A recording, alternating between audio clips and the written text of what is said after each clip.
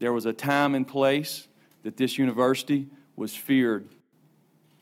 My goal as the head football coach at the University of Tennessee is to get us back to that point.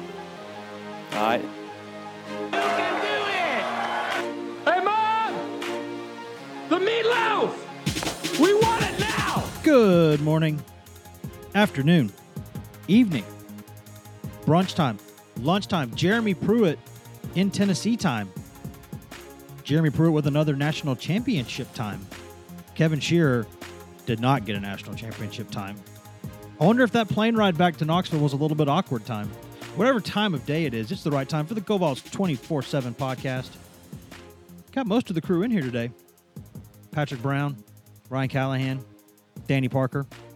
Everybody except for Grant Ramey, who I think is probably he's sleeping. I hope he is. We had a long night. We're recording this at about 4:30 Eastern on Wednesday, and Ramey and I got back into town about 4 a.m. from Nashville last night. That 9 p.m. Eastern Tuesday tip-off, Tennessee and Vanderbilt. Tennessee with a 92-84 win, and we'll have plenty more on that and a preview of this weekend's game against Texas A&M in the Friday podcast. I know we normally do hoops during the week and then football on Friday, but Jeremy Pruitt spoke to the media on Wednesday, so we're going to switch it up this week, guys. We're going to talk a little bit of Tennessee football. It was been a really fascinating couple of days for Jeremy Pruitt. You talk about being the defensive coordinator at Alabama, and in just an epic game. I mean, just a national championship game I don't think anybody will ever forget. And it was a pretty good one. Yeah, I'd watch it again. It was a hell of a game. And then just a couple hours later, he and Georgia's linebackers coach are getting on a plane together to go coach at Tennessee.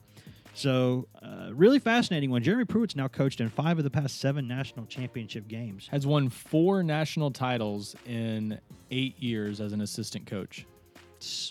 You can't knock the hustle. You can't knock the track record. He's won natties at 2 different schools, and a 5th is the personnel guy. Yeah. He's got like a full handful of rings now. Yeah, his safety deposit box at the bank is heavy. That's got to be. I know people don't want to hear much more about that game because it was Alabama and Georgia playing for the national championship. But man, what a fun game that was. And it was literally like the apocalypse for Tennessee fans. Like, you couldn't imagine. I mean, the only thing that might have been worse would have been Florida and Alabama playing for the national title, and only some people would have said that was worse. Yeah, I think what's good for Tennessee, and I've talked to some Tennessee fans about this, and I think this is I don't want to say a consensus view, but definitely the majority view, is that Tennessee wanted Alabama to win that game because Alabama has been winning national championships. Alabama winning national championships is nothing new. It's nothing that Tennessee hasn't had to deal with in the past. But if you're a Tennessee fan and Alabama's the best program in college football for the past decade by a country mile, and then Georgia's winning a national championship too, and that you got to recruit against them, that's a tough deal. That's a tough deal for Tennessee. And while I was kind of torn on, I never really care who wins games, but I've always been really impressed with Nick Chubb as a person, and I was kind of hoping that he would get a championship on his way out the door. But, it's like Pruitt said it really well during the press conference on Wednesday. He said, guys, someone's got to win the game and someone's got to lose it. And right now, all of their attention is focused on Tennessee and getting Tennessee back to where Tennessee's used to being. So what were our impressions of that press conference that Pruitt had just about a couple hours ago? Really interesting in a lot of ways. Kind of business as usual in some ways. But yeah, the fact that we're now less than 48 hours from the start of the contact period, and Tennessee still is looking to fill its final vacancy on the staff is definitely interesting. We'll see how quickly they're able to hire a wide receivers coach or whatever direction they go with that spot. It looks like their preference would be to hire a receivers coach and have Brian Niedermeyer coach tight ends. Yeah. But we'll see if that is the way they end up going. They could have some other options there depending on who they're able to get. So that's interesting. Recruiting obviously is kind of at the forefront of his focus right now. But gotta be has to be. But he also has had to deal with some team stuff and some players left before he ever really got the chance to talk them out of entering the NFL draft early, or at least having an in-depth conversation about that. So a lot to cover, but an interesting press conference, and still like the tone that Jeremy Pruitt continues to strike in all of his media availability so far. I think people are going to like him, and he's a straight shooter without giving away too much. Like he's done a good job so far for a guy being a first-time head coach, I think. And I think the fact that he's sort of he's got those everyman qualities that you really kind of like. And, we've always talked about this a lot, that you usually, if you have to fire a coach or get rid of a coach for a reason because they weren't successful enough, you're always going to go with someone who's the opposite of that guy, because the way that it had been going was not what you wanted. Now, it's like when you break up with someone, you're going the opposite direction with your next girlfriend or whatever. Now, if a coach leaves to go to a bigger program and you want to hire someone who was a lot like him or from his staff to keep him there, that makes all the sense in the world. But Tennessee was going in a different direction because one of the many reasons was the personality of the head coach. And after so many, it's like that scene in Shawshank Redemption when he gets through, when he breaks out of the prison, and like the rain's falling down and he's got like his hands extended in the air, and it's like that great, one of those most epic movie shots of all time. That is sort of what I feel like every time that there's a Jeremy Pruitt press conference. And now with him and Barnes both, it's just fun. It just feels like you're talking to a human being, which I think all of us can appreciate. That this is a guy who's, he's got that Southern accent. He'll shoot you straight, or he won't tell you anything, and he'll tell you he's not telling you something, and that's I like that. Are you saying the Butch Jones era was 300 yards of fecal matter in a small pipe? That is what it felt like at times. Okay, just want to clarify. That's what it. Just go ahead and start the music. Danny just won the podcast. Yeah, the way that a lot of Tennessee fans started feeling by like the early part of Jones' fifth year. That was me like early in the second year. And I sort of kept that quiet a little bit, probably didn't keep it as quiet as I thought I did at times, but I was just so ready to hear something else. I mean, having to hear that a couple times a week was just miserable. But now it's fun. So that's surprising, because I thought you made a few $1,000s off the Butch Gets It T-shirts you were selling. Yes. Butch just gets it, man. That was after the Butch Please T-shirts. This is what I've told people though in the weeks since Jeremy Pruitt's introductory press conference. I don't know how the Jeremy Pruitt era is going to turn out. I don't even pretend to have a reasonable guess. It's Tennessee. It's a tougher job than it was 10 years ago. They've got to build back and get back to a level they haven't been at. But in a not while. an impossible job. No, definitely not an impossible job.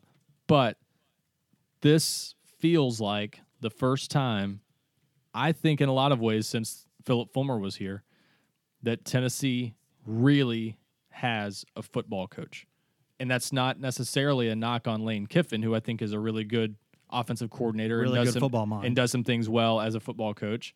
And it's not really a knock even on Derek Dooley, who I think knows much more about football than people realize, and has a chance to do an okay job as an offensive coordinator at Missouri. Still a weird hire, but I think could do an okay job there. But I think this is the first time since probably Philip Fulmer that I think you can look at Tennessee's head coach and say, that guy has the total package as a head coach. There's no reason he can't succeed. There's nothing that he doesn't have in his toolbox, so to speak, that you're really missing aside from the experience. And I think that's the first time in a while you can really say that about Tennessee's coach. And I think the staff he's been able to put together to this point shows you pretty clearly, one, that Tennessee was willing to make the financial commitment to make a lot of this happen, and two, that those are good football coaches and they wanted to come work for him. That's how strongly they feel about him, even though he's never been a head coach before. It kind of feels like Pruitt's been laying the groundwork for a big move like this for years now, and he knew when he got the opportunity the kinds of guys that would come with him, and that shows you the relationships that he's built and the people that respect him. And you know what? It's probably going to be the same way with a lot of high school football coaches in recruiting.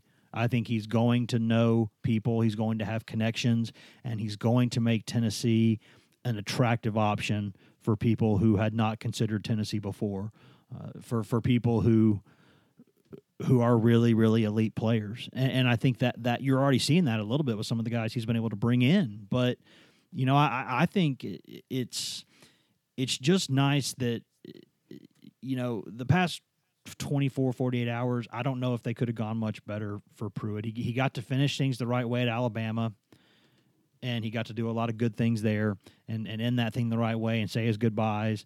And then he got to come on a plane and be Tennessee's football coach. And both fan bases are appreciative of what he's given them. And when you look at when he was hired, how much he was having to walk a tightrope between, coaching at Alabama, finishing the drill there, and recruiting for Tennessee, and how he did not rub, you would have thought he would have rubbed people the wrong way no matter what.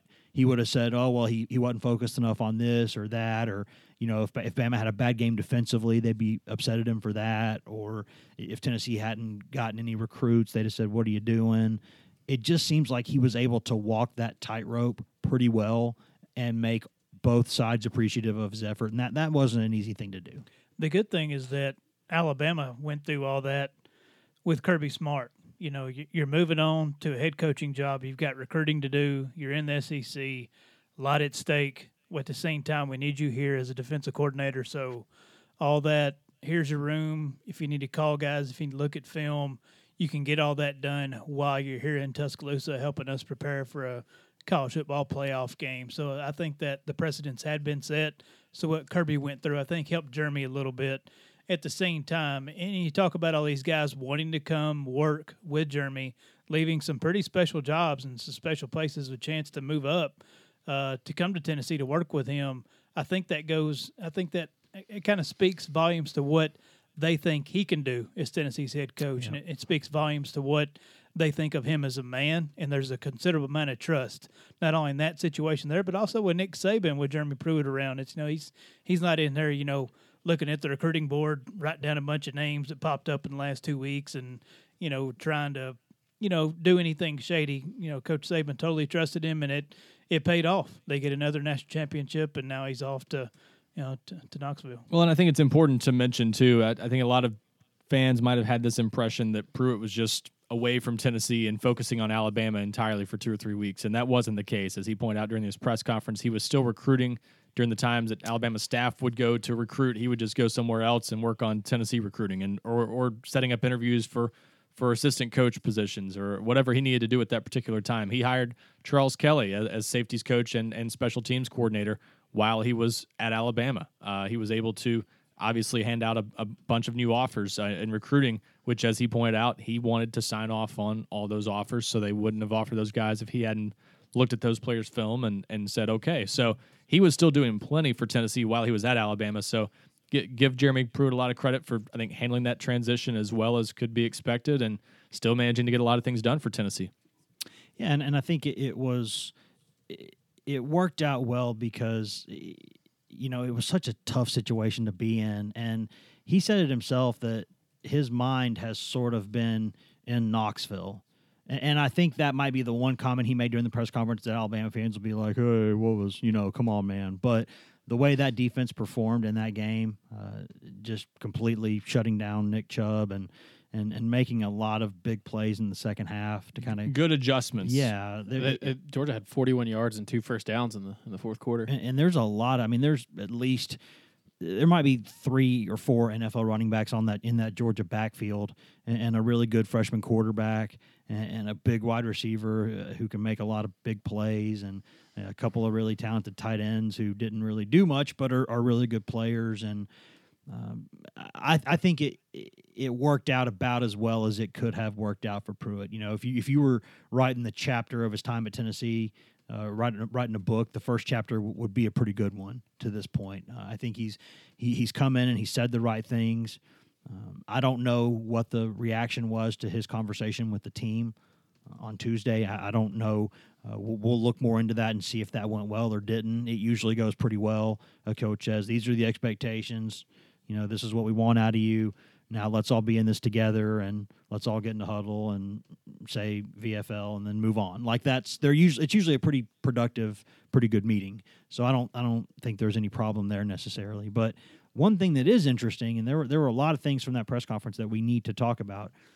I don't know that there's anything we need to talk about more than Jawan Jennings, the dog. He might be back. He's certainly at least back in play as a possibility for Tennessee. We can say that now. Tennessee's one of Tennessee's best players, a guy who was dismissed from the program after a rather memorable outburst about the former coaching staff that, hey, it might have been a little bit uncalled for, but it wasn't necessarily wrong in some ways. And I think that he has had conversations with Jeremy Pruitt. He has had conversations with Philip Fulmer, and we don't know if this is going to come to anything. But I think we can all agree that it's at least a possibility now, and it's a positive thing for the program. Well, wouldn't you think the momentum's building into yes, he will go back? Seems and like join it. the roster. Otherwise, why would you sit down with him? That's my logic that I just applied to it. But like we said on Facebook Live earlier in the week, I think I think if he is back on the roster, and I think he will be. I think he does have a couple strikes against him. I don't think you can wipe the slate clean entirely. Sure. Even though John Curry's gone, Brady Hoke's gone, and all that sort of thing. He still made some bad decisions at Tennessee, and not just the rant that he posted on Instagram. He's done a couple other things that led up to that. It wasn't just the rant like some people make it out to be. Yeah, there was a reason he was sitting in the stands for that first game after Butch Jones left. But from Jauan Jennings' perspective, this could be monumental for him. This could be a complete resurrection of this young man's entire rest of his life. You hear Bobby Belden talk about, if I kick a kid off the team, what am I doing for that kid? I think that a lot of people roll their eyes like, you just want to win football games. You want a talented kid on the field. But Jauan Jennings, he's not Todd Kelly Jr. He's not a biomechanical major. He's not going to go make six figures in 3 years. I think he's a guy that needs football. You saw when he had the injury, what he put into academics, which was next to nothing. I think he needs football. He needs that platform. I think he needs to grow up a little bit more. And I think being around another coaching staff and maybe thrust into a kind of a de facto leadership role may help him. And who knows, maybe he goes out and catches 60 balls next year and gets a chance in the NFL, and he's around veteran people and adults in a professional environment and has that much more time to grow up that much more before he's in the real world, so to speak, after sports. Well, and let's think about this too. I don't think you make a decision like this based on this, but if you're worried about the way a move is perceived, it was an unpopular move at the time for Jauan Jennings to be dismissed to begin with. So Yes. I an think indefinite suspension would have made a whole lot more sense to me. So I think the fan base, I don't think anyone, I'm sure opposing fan bases might roll their eyes if he's invited back and just, here's a coach doing what he has to do to help a struggling program turn things around quickly. But I think Tennessee fans would completely embrace Jauan Jennings' return. So it's an easy move to make if that's what Jeremy Pruitt and Philip Fulmer decide needs to be done in this case, because the fan base is completely behind it if that's what they decide to do. The question I have is the team behind it. Yep. And that's certainly got to be another layer to this situation. I know a lot of people are suggesting that this meeting with Pruitt's just a formality or it's just the final hurdle and things like that. But I don't think it's that cut and dry. I think there's a lot of layers to this. If you're Pruitt and if you're Tennessee, you're going to put some parameters on Jennings. If you do reinstate him, he's going to have to be a choir boy. That's not something that Jauan Jennings has shown that he could do in his 3 years at Tennessee. So that's going to have to be something there's going to have to be a set of agreeable terms. The situation, and if you're Pruitt, I think you have to let your team have a say in this, because this is a guy in Jennings that got hurt early in the year. We talked to some players the week after the Georgia Tech game. I remember Marquez Callaway saying it's going to be fine. It's going to be like he's never gone.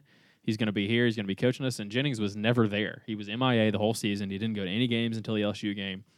He wasn't even in the stadium for a lot of games. And so this is just a situation where this guy basically abandoned his team and then came back late in the year and tried to pull some shenanigans, maybe trying to play quarterback or whatever happened that set him off. I guess that was a Wednesday afternoon right before Thanksgiving that all that happened. But if you're a player and you saw how this guy treated you last year, then I would like to have a say at whether or not I want this guy back. And when Jauan is a popular player, and a lot of some players were unhappy with the decision that was made and how it was made when it was made back in November. But that's another layer to me that makes this not as cut and dry as some people want to make it out to be. But certainly the fact that Pruitt is open to meeting with him and has spoken with him and has reached out to him, I think that has to be taken as a positive.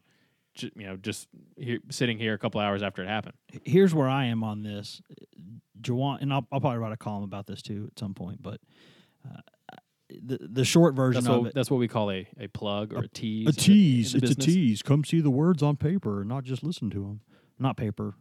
Unless We're you in the unless you print internet it out. business. Unless you print it out, which is Some just, people might. which is just kind of weird. But if you do that. But the thing is, this guy was dismissed by an athletic director who is no longer at Tennessee, an interim head football coach that is no longer at Tennessee, and with assistance from a position coach who is no longer at Tennessee. The one constant, the one thing that's the same is the teammates. So there's two things I do here. One, I look at it and I say everything that happened in the past, I want to talk to the people it affected and what do they feel about giving him another chance. I'm pretty sure that the team will want Jauan Jennings back. I don't know that for certain, but they know what kind of competitor he is. And I think if you make Jauan Jennings come back, and I don't know that he'll ever be a choir boy, and I don't think it would be good for his game if he became a choir boy. I think him being kind of, I don't want to say reckless, but being the way that he is kind of makes him the player he is too. I don't know if you can separate those two things. I mean, when you say someone's got some dog in them, you're going to have to deal with a little bit of stuff that you don't like. But when he's on the field, you're going to love that dog being part of your team. So that, I think the teammates would be okay with it, but that's the one thing I would look at and I would say, listen, if I'm Pruitt and Fulmer, I say, you know what? What's the worst thing that's going to happen here? You bring him back and he gets in trouble and then you get rid of him. And you say, well, he got another chance. You give another kid a chance. Hey, I got no problem with that if the team is okay with it. So if I'm Pruitt and Fulmer, that's the one thing I want to know. I want to look Jauan Jennings in the eye, and I want to see if he's seriously contrite or if he's really ready to turn the page and be a part of the thing moving forward and what he would do to make that happen, what he would do differently. And if all that goes well, then I go straight to the team, especially the upperclassmen, the leaders on the team, and the wide receivers who would be playing the same position as him, most likely. And I would say, what do y'all think? And if they're okay with it, guys, I got no problem with him coming back. I think he should have been suspended indefinitely rather than dismissed to begin with. I think what he did was uncalled for, but knowing what I know about some of the people he was complaining about, I don't entirely blame him. I'm just going to be honest. I said that at the time. I'll say it now. You can be an a-hole and not be wrong. Those can be two completely different. They don't have to be. They can be mutually exclusive. They can be. You know, you can say, well, okay, you went too far, but were you wrong? And that's... Well, I in this case, I don't even know if it matters whether you think he was wrong or whatever to say. I just think it's a matter of can he. I think what happened, if any promises were made to him that were not kept, or if anything, I think that absolutely does matter. Now, I don't know that it's the biggest thing, but I think you say to him, "Why did you do what you did there?" Yeah. Like, regardless of what you said, why did you say it? What happened to you? You got to figure out where he is Yes. mentally. You got to figure out whether, how devoted he is to being the kind of player and the kind of citizen and student he needs to be going forward too. There's a lot that goes into it, and as we've said, he's got to be on a short leash if he comes back. Not to, as Patrick said, continue the dog analogy, but I do think that's something you got to take into consideration and know that there's some baggage there. He's got to be. He's got to kind of walk the straight and narrow a little bit more than he's done in the past, and you've got to ask him the tough questions. Can you really do that? Can you actually commit yourself to being the kind of player we want you to be? But don't change who you are, because I think if you completely change who you are, I think you take away that chip that he has on his shoulder on the field. Oh, I don't think you take that away, but I think you've still got to have someone who's a little bit more accountable to his teammates and to the entire program. Just behave yourself more accordingly when you're not in this building. And you know what? I think if you can establish a good relationship with Jeremy Pruitt, I think having respect for the head coach takes care of a lot of that, because I frankly don't think you had that a lot before. And I think Pruitt will talk real to him in a way that others did not in the past. And I do think a guy like Jauan will respect that. Just like Justin Martin, I think having a fresh start with Charlton Warren last year did wonders for him. I think a fresh start with Jeremy Pruitt could do wonders for Jauan Jennings. It's like in Moneyball, that scene where where he walks up to David Justice when he's in the batting cage, and they detail this something like this in the book too, when he's like, "Listen, man, just shoot me straight here. Just what's going on." And if you talk to a player with a big ego, but you talk to him like that, players respect that. Players respect someone who will go at them and tell them the truth, even if they don't want to hear it. And I think that's huge. And I think that frankly, guys, I don't see much to lose here. I might be completely missing the mark on this, and maybe some people go, well, he did too much and he abandoned his teammates. Okay, I think it's up to his teammates to decide whether he abandoned them or not. I think I would go to the teammates and say, do you feel like Juwan abandoned y'all, or did you understand why he was going through what he was doing? Well, because there was talk of him storming off the practice field the week of the Vanderbilt game and stuff like it wasn't just not being around the team. Sure. Some of that stuff probably was a little bit of stuff that was being fed by the former regime. Could have been spent. We don't know. There was so much spin there. In some case, what was true and what wasn't. But regardless, we know he wasn't on the sideline during games. We know he may not have been allowed on the sideline for that first game after Butch Jones was gone. Do y'all remember the explanation that Butch gave about why he wasn't on the sidelines? It was Brady He Hoke. was too competitive. It was Butch. Yeah. It's too competitive. It eats him up too much for him to be on the sideline. Yeah. He'd go out there and play if he could. Yeah. And I think it's that was pretty good, by the way. I don't think it's right for people to say that he abandoned his teammates without asking his teammates and getting actual feedback from them on, do you legitimately feel like he abandoned you? Because if he didn't, it's like, well, there's no crime if there's no victim. And so that to me is something that I would want to talk to the players about. And I think there's some guys on that team who would be honest, even without guys like Kelly and Galton there. You can go to some guys and you can ask them a question and they'll give you an honest answer about it. And I think you can trust some of those guys. So I don't have a problem with it if the team doesn't have a problem with it. Now, if the team doesn't want him back, totally fine. That is what it is. I think you just go to his peers in Tennessee's linebacker room and make sure they're okay with it. Make sure everybody on the spin. defensive side of the ball. Yeah, there's certainly a lot of spin that we dealt with the previous staff. Thankfully, most of that now is gone, can move on. And with the new staff, I don't know that we'll have to worry about this. Maybe we will. We'll wait and see in time. We never really know these things until they happen. But guys, I like a lot of the things about this staff that Jeremy Pruitt's bringing in. He's not been able to. Tennessee's not officially confirmed any of them, but Pruitt went out and mentioned a lot of their names, so we can consider that basically a done deal now. What do we think? And we've reported a lot of these as well. Yeah, none of them were a surprise. It gave away all the titles, which we pretty much had reported. The only thing that was really maybe a surprise still was that Brian Niedermeyer's role remains undefined. He could be. It still looks like all signs are pointing to him being the tight ends coach, because I think Tennessee's preference would be to bring in a wide receivers coach with this last hire. Those are the two positions still kind of vacant, wide receivers and tight ends.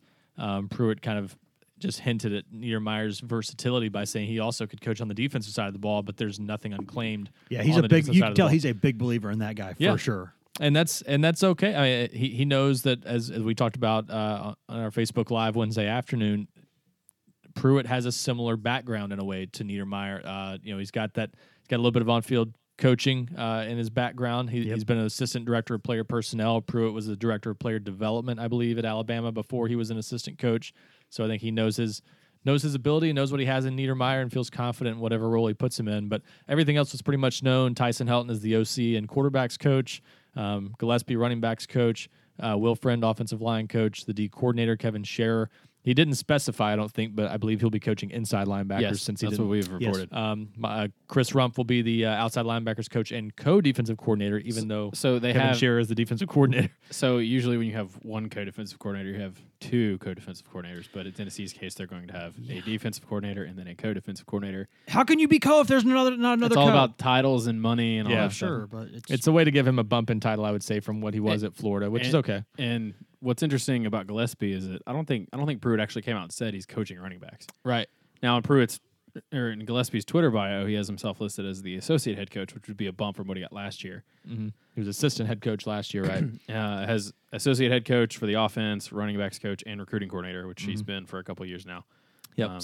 And then also Tracy Rocker, defensive line coach, Terry Fair, cornerbacks coach, and Charles Kelly, the former Florida State defensive coordinator, as safeties coach and special teams coordinator. So pretty much a done staff. Still looking for that that wide receivers coach, most likely to fill it out. But he also did mention, though, I know some people probably got worried when they heard him say this, but Jeremy Pruitt also mentioned during the press conference that still going to be working on the staff, he thinks, well into February. And I think he's talking more about support staff roles, if I had to guess. Yeah, there's a lot of things that I've heard in the recruiting department that he wants to change up. And that makes sense because you're going to have your own way of doing things, you know, the way that you present things on visits, the people you've got contacting people, even the people who are just kind of helping coordinate the visits while they're on campus and stuff. I think there's a lot of things that he saw that the previous staff did, and he kind of was like, no, I don't like that at all. So I think there's going to be things that he's going to change around. And honestly, he spent the past decade at 3 of the biggest recruiting powerhouses in college football. So those are name brands that sort of recruit themselves to a certain extent, but the way that they're competing against each other, so they're having to pull out all the stops, and I think he's seen some things from where he's been, and he wants to change it up. Not only that, but you got GAs and quality control assistants that are left over from Butch Jones' staff. You still know if they're going to be retained, so he might hire new guys there. So there's still a lot to be decided there. And we know some of those off the field support staff hires. We know that I think is it Todd Watson? Yeah, is ops. Yep. Will be they haven't specified his title. He was ops at Troy. Yeah. Drew Hughes is a guy that was working in recruiting at Florida. Tino Sinceri, Sal Sinceri's son, will be one of those quality control assistants. So we'll have to see what they do with guys like Steve Stripling, guys like Bob Helton. And I want to go back to Niedermeyer real quick because he's had it listed in his Twitter that he's going to be an assistant coach, but none of us thought when he came on board that he was going to be one full-time assistant. And we think he's going to be the tight ends coach because that's what he played at Arkansas Pine Bluff. But recruits are saying it too, though. And it seems like he sort of earned his way on the staff because he came on board. They didn't have a full staff, so he was going on the road out to see some guys on the West Coast, and that seems to be kind of where he maybe took advantage of an opportunity. He got to be sort of the de facto 10th assistant. Now he's going to be not going to be the 10th assistant added to the staff in terms of chronological order, but you're looking at a situation where if the NCAA hadn't passed this rule, he's probably not a full-time coach. Now they probably would have made him quality control, something like that, but now the fact that it looks like he's going to be a full-time assistant is maybe a credit to what he showed back in December when he was helping the staff recruit and do what they did in the early signing period. Yeah, I think that there's a lot to like about what he's done with that staff. And, again, there's always these whole feel-good vibes when a new staff comes in town. And there were people who liked a lot of the first guys on Butch Jones' staff, and it turned out that some of those were not the best hires that could have been made. So we'll wait and see how well it turns out. But this is, on paper, a very, very good staff, and a staff that knows this league, a staff that knows high school coaches all over this region. Guys who have been recruiting in the most fertile areas of the country for a long time, guys who have a lot of relationships, guys who can relate to high school coaches because they themselves were high school coaches not that long ago. So if you're a high school coach, someone like Jeremy Pruitt is someone that you look up to a lot because he was the defensive coordinator at a couple Alabama high schools, a decade ago, and look where he is now. So that's a guy who all high school coaches can look up to and be like, man, I like this guy. I'm going to see what this guy's doing because look what he's done with his career. So I think a lot of that makes sense personally. And you touched on one of the things that I think is best about this staff. I think it can be overblown sometimes, but it really matters, I think, especially at a place like Tennessee. SEC experience all over this staff, and not just that, but guys who have recruited at a high level in the SEC. That really matters. It matters in game planning and stuff too, but it definitely matters in recruiting because these guys know, a lot of these guys on this staff know what they have to do in recruiting to get Tennessee where it needs to be. They've seen what good looks like at different stops. Chris Rump has been at Florida. He's been at some other good programs, Texas, and he knows what you have to do. All these guys that have worked with him at Alabama at some point or another, they've obviously seen what a good SEC program really looks like. They know how to win recruiting battles. I don't think you have that as much. When Butch Jones brought in all those guys from Cincinnati and other places, they didn't have as much of that on the staff. So I think it's a big deal, and I think in some ways it's the most well-rounded staff in terms of SEC experience and other things that you've probably seen since Philip Fulmer in some ways, because Lane Kiffin's staff even had a lot of guys from outside the SEC. Well, one thing, and to kind of piggyback off that, one thing that's different about this group when they've come in, and everybody here's been through different coaching changes and covered them, being around this beat so much, but this staff has come in not only with the early signing period and trying to scrape together a pretty solid class. It's really important, in my opinion, that you got a lot of guys you got to replace, but they're not just going after just Joe Blow, Dodge City Community College wide receiver. Let me get in here and build some depth. They're going after legit dudes. Isaac Taylor Stewart, Coinus Miller, some of these cats. I mean, J.J. Peterson, you know, the guy they got. J.J. Peterson, a double-digit number of high school All-Americans. So they're reaching extremely high. Dominic Wood Anderson, the number one junior college tight end in the country, and they got that kid, you know, in less than 2 weeks of getting to know him. A big tip of the cap to Coach Niedermeyer, obviously, but and you can see why he's on this staff already. But that's a change that we haven't seen a whole lot with Derek Dooley's staff, with Butch Jones' staff. Yeah, they went out and got some guys late. I know Derrick Rogers was one, Justin Hunter was another, Josh Dobbs. But as a whole, for this staff to come in and go, nope, we're not just filling this out with a bunch of bodies and whatnot. We're going after legit dudes. I think that speaks to what Ryan was saying about SEC experienced guys and knowing what you have to build this thing and win it right. You don't want to just sign a bunch of dudes and then have to run them off after a year or two. Well, and I think that also bodes well for the long term too, because Jeremy Pruitt, I think, is a guy who's going to be willing to make some tough decisions. I think one of the biggest mistakes Butch Jones made was holding on to some guys on his staff that probably needed to be changed out after a couple of years, and he didn't make those moves very quickly. But Jeremy Pruitt, even because it's not just the initial round of hires, obviously. Some of these guys could get new jobs next year.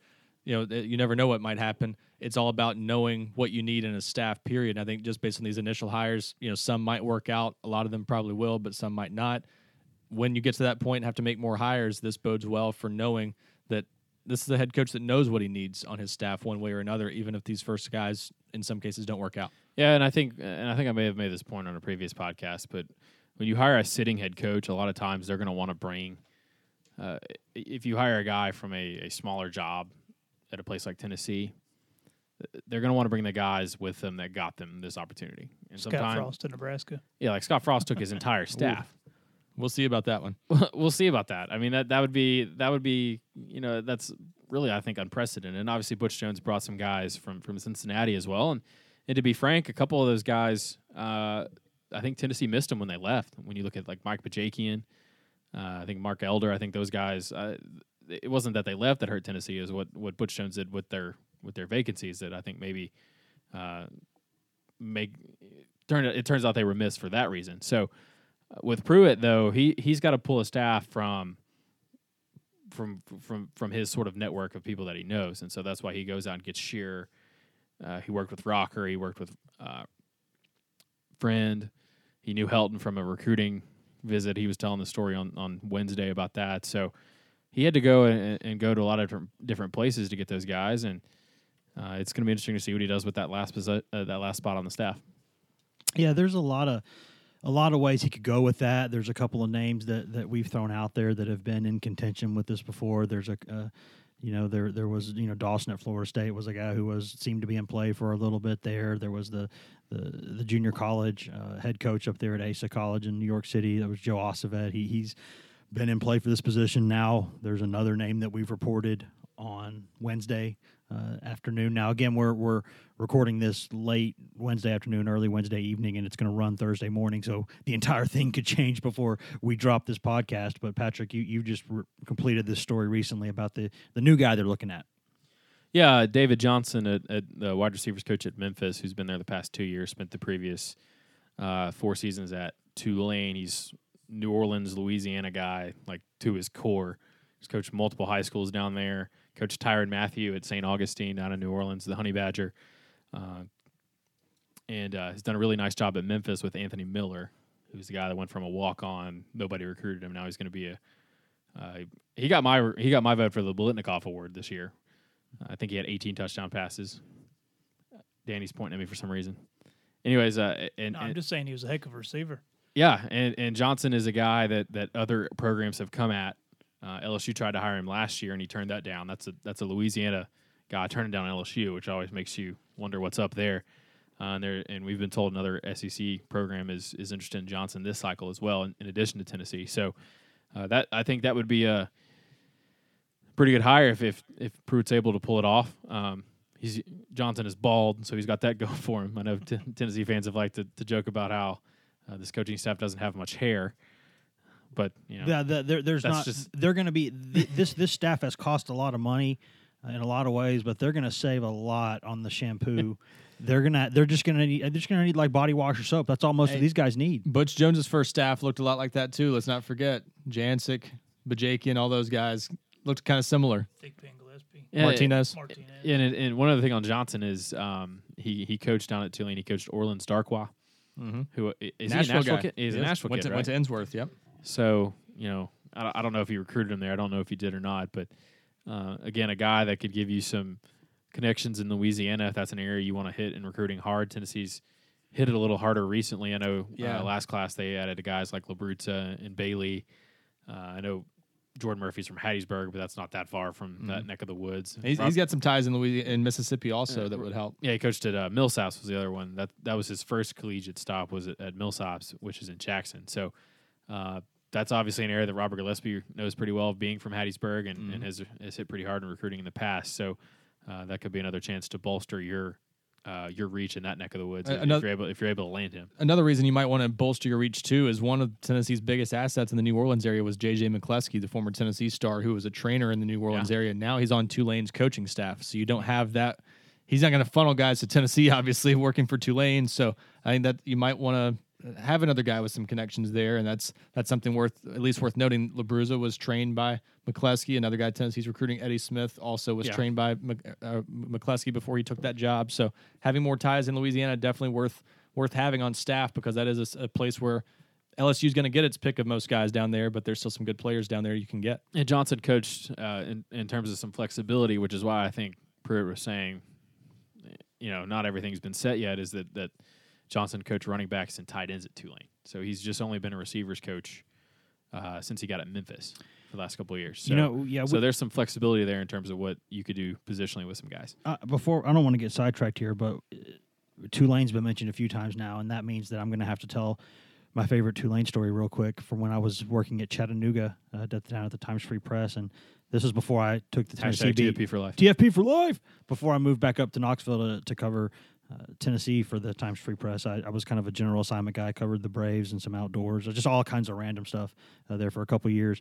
And we're gonna read some Wes Rucker hunting stories one day. Oh my God, the hunting and fishing stories. Hey, what's biting this week? Like, yeah, I can fish. I can't hunt for anything. But there was a kid. Every year we do like the best of preps team. We would do that, and so the kids would have to fill out these sort of, you know, I don't want to call them applications, but just sort of an information sheet on sort of their height, weight, size, stats, and, you know, who's recruiting them, who's offered them.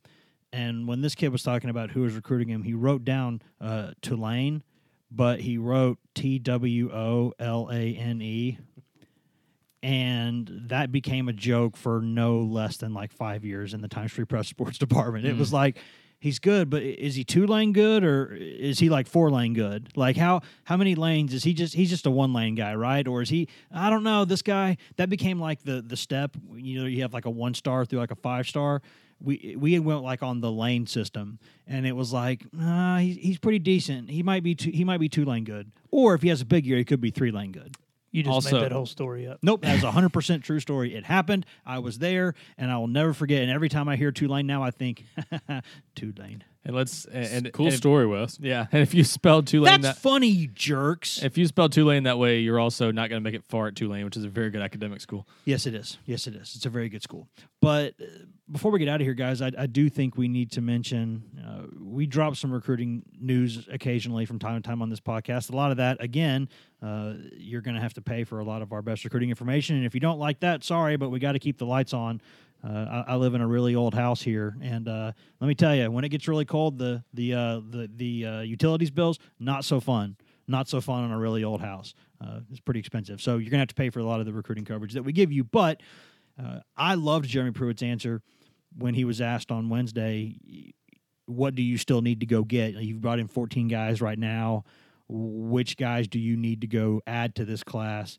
going forward into the National Signing Day in February. And he said, well, I don't really want to tell you that, which was a great answer because, they don't want people to know what their board looks like. Totally fair. Makes total sense. Well, and if you're another school and you know that defensive line's a priority or not a priority, you can use that against the school if you know that, hey, they're not taking any more players at X position. They're focusing on this. So, yeah, that's the kind of thing you don't want to really reveal much about this time of year. And if you're Pruitt, you just take the game tape from the 2 championship games and say, you're going to be this guy. You're going to be the next Deron Payne. You're going to be our Minkah Fitzpatrick. Well, especially at corner where yeah, they may have to have Danny play corner this year. year. Well, the real answer is Tennessee needs Danny, can you play corner? I'm going to backpedal out of Wes's house, and we'll just see how it goes. If I don't rupture a spleen or tear a kneecap off, those stairs going down to the street level. The other day, I almost busted it completely when it was during the ice storm. If you were to it was bad. If you were to tie a small bucket of boneless wings to your bumper and just took off down the road, we'd probably get a good measure of my 40 time. So he could. The man likes chicken. He likes chicken. He likes a lot of lean protein. I love chicken. I'm not gonna lie. I love chicken. I'm single, but I'm not really single because chicken. Yeah. But I haven't seen Danny flip his hips in a while, so I'm not sure he can play corner. But yeah, the real answer. The real answer to that question, though, is Tennessee needs everything. You don't get to 4-8 and winless in the SEC by just bad luck. This roster needs work everywhere. That doesn't mean it's hopeless or anything, but they have a lot of work to do. They're still looking at just about every position. Quarterback, they're probably done. I think they're good with just JT Shrout in this class, although they once had 2 quarterback commitments in Michael Penix and Adrian Martinez, the former staff. What's Dormady doing? Yeah.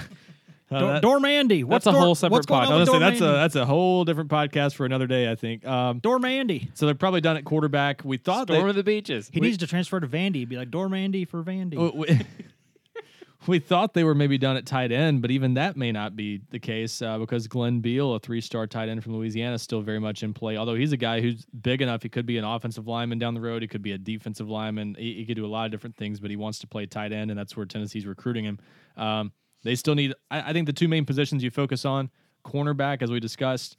Aside from Danny, even with him, you need a lot of help there. I think probably, ideally, if you're Tennessee, I think you'd sign 3 corners, which they once had in this class. I think at least 2 you got to have. I'd sign as many as you could possibly fit. Yeah, and that's, I mean, and again, but at some point you get to the point where you're just taking the best available player, regardless of position, because that's all you can get at this stage when you've only been here for 2 months. Well, and then that may be where, if you were Tennessee and you were in a position, I don't think this will happen, but if you could get Isaac Taylor-Stewart, Elijah Griffin, and Eddie Smith at cornerback, you do it because who cares what else you have at other positions. Those 3 are all good corners, and you need corners badly. So, yeah, I think you do take a best player available approach at a certain point. But the main 2 positions, I think they've got to hit hard with multiple guys probably are cornerback and the defensive line. I think you'll still see them take a couple more defensive linemen, ideally, as long as they can get some guys they like. They're still handing out offers there, so I think they're still searching. So those are the main 2. And then offensive line, too. I think they've got to have at least 1 more there, and there's maybe a scenario where they could take 2 more. So those are the main positions, and he didn't give away needs, but he did answer a question about the line of scrimmage, and I think his answer to that kind of indicated they've got to be good at the line of scrimmage, and they've got to hit that pretty hard here down the stretch. I still think corners, though. I know you got to have a starter at that position in this class. You win and lose games in the trenches. I get it totally, but if Tennessee doesn't go find some corners, Tennessee is going to be up Crap Creek with a turd for a paddle. Well, they're not going to be in a good position there. I think you can pencil Sean Schamberger into a starting spot, and aside from that, you don't really have 2 starters. You don't have a nickel, and you don't have a second corner. Tyler Bird. Yeah. I mean, they've got some options. Don't get me wrong. They've got other options. Balin Buchanan could play nickel, I think, and do solid there. Mark might be a safety, but I don't know. He might be. Markwell Osborne's still a good option. It's somewhere that could surprise some people this year. So we got to see if LaBrusa can get healthy. Yeah, get his knee straightened out. And where does LaBrusa fit in? The former staff had moved him to safety. Does he play nickel? Does he play corner? Was that a necessity move, or was that a long-term move? Yeah, it could be a long-term move, but this staff may not prioritize speed at corner as much as size, and LaBrusa has good size for a corner, so that could be something to watch this spring. So, yeah, you got some options there, but nobody you feel great about besides maybe Schamberger's upside. So. And Tyler Bird. So I think a self-proclaimed first-round pick, but not knowing, corner. not knowing how that potential move turns out, though. I think you've got to you basically have to approach it. You're obviously selling playing time to corners in this class. You have to approach it as though you're signing a starting cornerback in this class because of the situation you have there. And maybe two. I think that makes a lot of sense. Are there any other big needs before we get out of here that Tennessee in that class is just, I mean, even if they're not the most important one, they are still needs. Are there any kind of secondary level things that you think maybe could be under the radar? Well, I think a playmaking wide receiver that can step in and maybe or maybe not start as a true freshman, but get in that competition. You have one Alontae Taylor, but a Jacob Copeland, somebody like that. That's got an impressive skill set, a little more physically advanced like Copeland is. They get in the mix. I think that would be a position. And also defensive line with the Khalil McKenzie news earlier this week. That takes out, a solid 300 pounds from your rotation. Coinus Miller, a guy that we expect to take an official visit at Tennessee. He's been committed to Auburn since mid-October. Birmingham native, Under Armour All-American. Held on pretty strong to that Auburn commitment. And, it's kind of been up and down whether or not he was going to visit Tennessee. But if that comes to fruition and, I'm not going to say I like Tennessee's chances. It's hard to go into Birmingham and beat Auburn. But at the same time, he's a guy that I think could probably get into the rotation immediately. He's a big boy. You don't look at him and go, he's 17, 18. He may need a red shirt. Nope. He likes chicken. He's got too. that. He's got He also likes chicken. He was really good in the Under Armour All-America game. And Conis Miller did say at that game that week, he made it clear he waited to sign until February. Does he have a nickname, by the way, that we can, so I don't have to try to pronounce his first name? How do you pronounce his first name? Conis is how everyone in Danny said Alabama is Coinus. told. I don't know if I'm ever going to say that. It's spelled Coinus. We need to find another nickname. But it's I don't know. I don't think he has one. But anyway, Ryan, I think Danny could beat you up, and Can we call? I'm sure he could. Can we call him Big Chicken? He's got a chicken wing in each hand ready to go at me. But Big Chicken, be like, So- no, it's not. Sir, listen, you don't understand. It's not disrespectful. Big Chicken is a good thing. yes.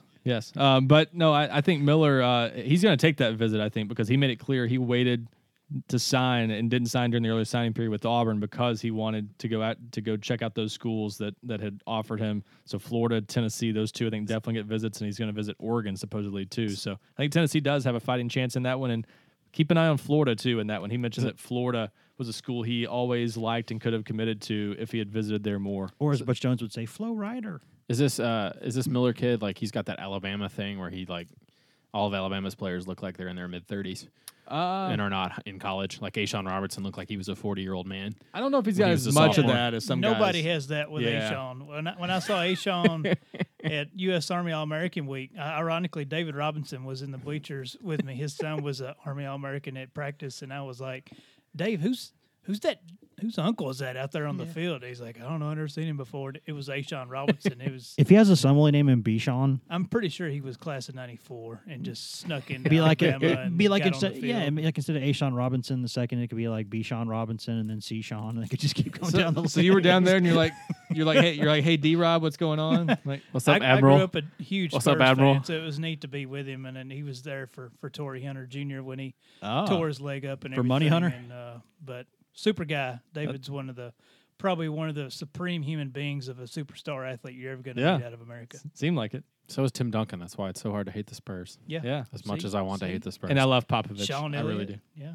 Terry Cummings. Big fan. My dad just discovered Greg Popovich in the last few weeks, and he is a huge fan. He's just seen his between quarters interviews and stuff. Talk about a guy that doesn't care. I'd vote for Greg Pop Popovich. for interviews for president. I'd vote yeah. for Pop. I lied. Last thing before we get out of here, I lied. I said earlier we were going to talk about hoops on Friday, and we are going to release the Hoops podcast Friday. But I'd be really interested to hear the three of y'all who've just kind of been watching Tennessee's games and haven't, not around the program every day, not covering, except for Danny's been there with a lot of stuff and done a lot of photo work and video work for us there. But for those of y'all who haven't been around the team as much, what have been your impressions of this team and where things are? I want to take Grant Williams post move clinic camp. I hope he puts one on in the offseason because I'll go and attend. Well, watching what he did at Memorial Gymnasium this week as a guy that when I lived in Alabama, I lived in a neighborhood for the first time ever. And Grant Williams comes across to me as that older high school kid that you wonder how he didn't make the team and just dominates everybody in the neighborhood. He's not physically gifted. He's not 6'11". He doesn't have a 38-inch vertical, but the up and unders and, and the and ones and everything, He's he a just finds a sneaky way to athlete. get it done. He's He's a very sneaky athlete. He's a squished down version of Tim Duncan. Without the bank shot. I just think they are, as long as they don't crap down their leg the rest of the SEC season, I think they're heading for like that 5, 6, 7 seed range. where like anything could happen. Like they could get a bad matchup with a good 12, get bounced, and be like the first team that Seth Davis during the bracket shows like, that's my upset pick right there, like he always does. Or, they get a 6-11, 7-10 game, which are toss-ups anyway. Or they could get the right two teams and end up in the Sweet 16. I think they could go farther than that with the right draw. I think that team is. I worry about their guards. I do too. Here, that was just what I was going to say. I feel more comfortable with them when Daniel's on the floor at the end of games than Bum. Me too. I like this team a lot because they share the ball so well, and when they do and feed the ball to Williams and the offense goes through him, they're really efficient. But they also don't have that go-to guy on the perimeter because Jordan Bowden hasn't shown he can do it. Well, Bound's a guy they need to get involved. They do. Like the second possession of the game, you need to get him at open three to get him going. And you have to make him take it. You have to tell him, if you don't shoot on this position, I'm putting you on the bench. Yeah, and unless he can get involved like that and be that guy, I think come tournament time that hurts you. I think it's hard to run an offense through an undersized post player and have the team not just double down on him and shut him down eventually and cost two big-time mismatch guys, though, and Williams and Schofield. They're big-time mismatch problems. And those two together, that's the key. Schofield's been a big part of helping Williams, I think, too. Yeah, and Jerry Baptiste, for Vanderbilt's big man, is about 6'10", 240, whatever he is. And Grant Williams emasculated that really, really large human being. I think Grant Williams fouled out in Vanderbilt's entire front line in that game. It was, and the thing about him is he's 6'7" or so, 6'6", but he's got that 6'11" wingspan. He plays sneaky above the rim, and the thing about him is he gets off the floor so quickly. That's what makes him so special. I wanted to get y'all's opinion on it because I know a lot of people they've been focusing on Tennessee football, and now they're starting to pay more. They're much bigger basketball fans when January rolls around, and for those people, I went to the Kentucky game and I was appalled at the Wildcats. Not Calipari's best. No, like you talk about like going from like Anthony Davis and DeMarcus Cousins and John Wall. PJ's a great player, though. PJ just got hurt, but PJ's a good player. Do you go to these chumps? It's a drop off. Still three first round picks. Still three first round. Vanderbilt myself. Still 3 first rounders in that my group. theory is that if you took all Calipari's players and put them in one class, like none of the guys on the current team would even get a sniff, like even get a scholarship. Is it Jared Vanderbilt? Is that his first name? Yeah. I want to see him play.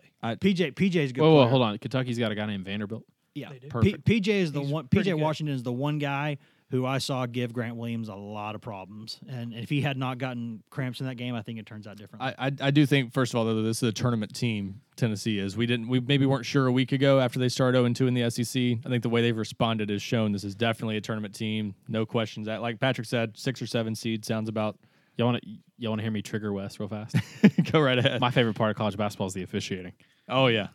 God bless him. But yeah, the way they responded, you don't want to sound you don't want to sound the alarm too much. But if they had gone 0-3 or 0-4 even in SEC play, it could have been scary there. So the way they bounced back was big, I think. And this team has shown it's a tough SEC this year, and I think they can probably win 10 games in conference play. I think 6-7 seed might be underselling it right now. They've got a 15 ranking on KenPom right now, and their RPI ranking is high. Some people will catch up to them in strength of schedule though, because they're not playing as many tough teams down the stretch after this strong start. That's true, but play. the 22 non-conference strength of schedule factor is going to be huge. Now Grant and I'll talk about all that on Friday, obviously. But I wanted to get y'all's take on that. 60 seconds on recruiting. We haven't talked since Tennessee added J.J. Peterson. We would be remiss if we didn't mention that. He's good. Huge addition, top 100 player. We still don't know the details of his injury. In true Tennessee fashion, he got hurt right after he announced about an hour later on really? covering a kickoff. That's too bad. He committed to the Vols, and then God smote him. Yeah, at this point, we don't know if it's anything serious or not. Either way, it's an arm injury, it looked like, so I don't think it's going to be anything that would keep him out once he gets to Tennessee. But regardless, big pickup for Tennessee. And Jeremy Pruitt talked in his press conference about getting guys who can play 4 linebacker positions in that defense, which, by the way, I thought was funny because he didn't want to say he ran the 3-4 in that opening press conference, and today he did. And we wrote that they were trying to get those 4 linebacker guys. But yeah, that J.J. Peterson is a great example of that. He's like 210, 215 pounds right now, but he could play all 4 of those positions. Really versatile, really athletic, and they need more of those, but he's a good start. And that was a big pickup to get him sight unseen. He's never been to Tennessee's campus at this time. Yeah, he's like, it just felt like home to me. It's like, bro, you ain't even been there. Jeremy Pruitt felt like home to him, I think. But regardless, huge pickup for Tennessee. It's like me looking at like a picture of like some travel documentary and they're New Zealand. Like, man, it just felt like home to me. He's visiting. It's like he ain't been there. Visiting Tennessee this weekend. We'll see if they can kind of solidify things and cause him to shut it down and not visit Alabama and other places. Also, he's bringing in Quay Walker, another South Georgia linebacker, Alabama Alabama commitment, top 100 player in the country, along with Peterson. Those guys visiting together, could they end up at the same place? It looks like Walker might not end up at Alabama, so that's one to watch this weekend. Several visitors to watch, and obviously we'll have full coverage of that throughout the weekend on GoVols 24/7. Shout out to Danny for asking the linebackers question. That was on good. Wednesday, by the way. Yeah, if they can sprinkle a little chicken on JJ's arm, I think that'll probably mend it right up. He'll be 100% before he enrolls. That probably would do it. Yeah. Is this going to be the chicken big podcast. Is this going to be the big chicken episode or the 300 yards of fecal matter in a pipe? He's still It's got to be big chicken for Chicken. me. Yeah. Danny won this podcast over all of us 2-0. I got to say with those two, but I still go with the 300 feet. Yeah, that 300 feet of excrement Yeah. of fecal matter in a pipe. That sounds delicious. That was a perfect way to sum up the Butch Jones era, wasn't it? I like it. We can end on that one. Actually, one more thing. Danny, any final thoughts? Nope.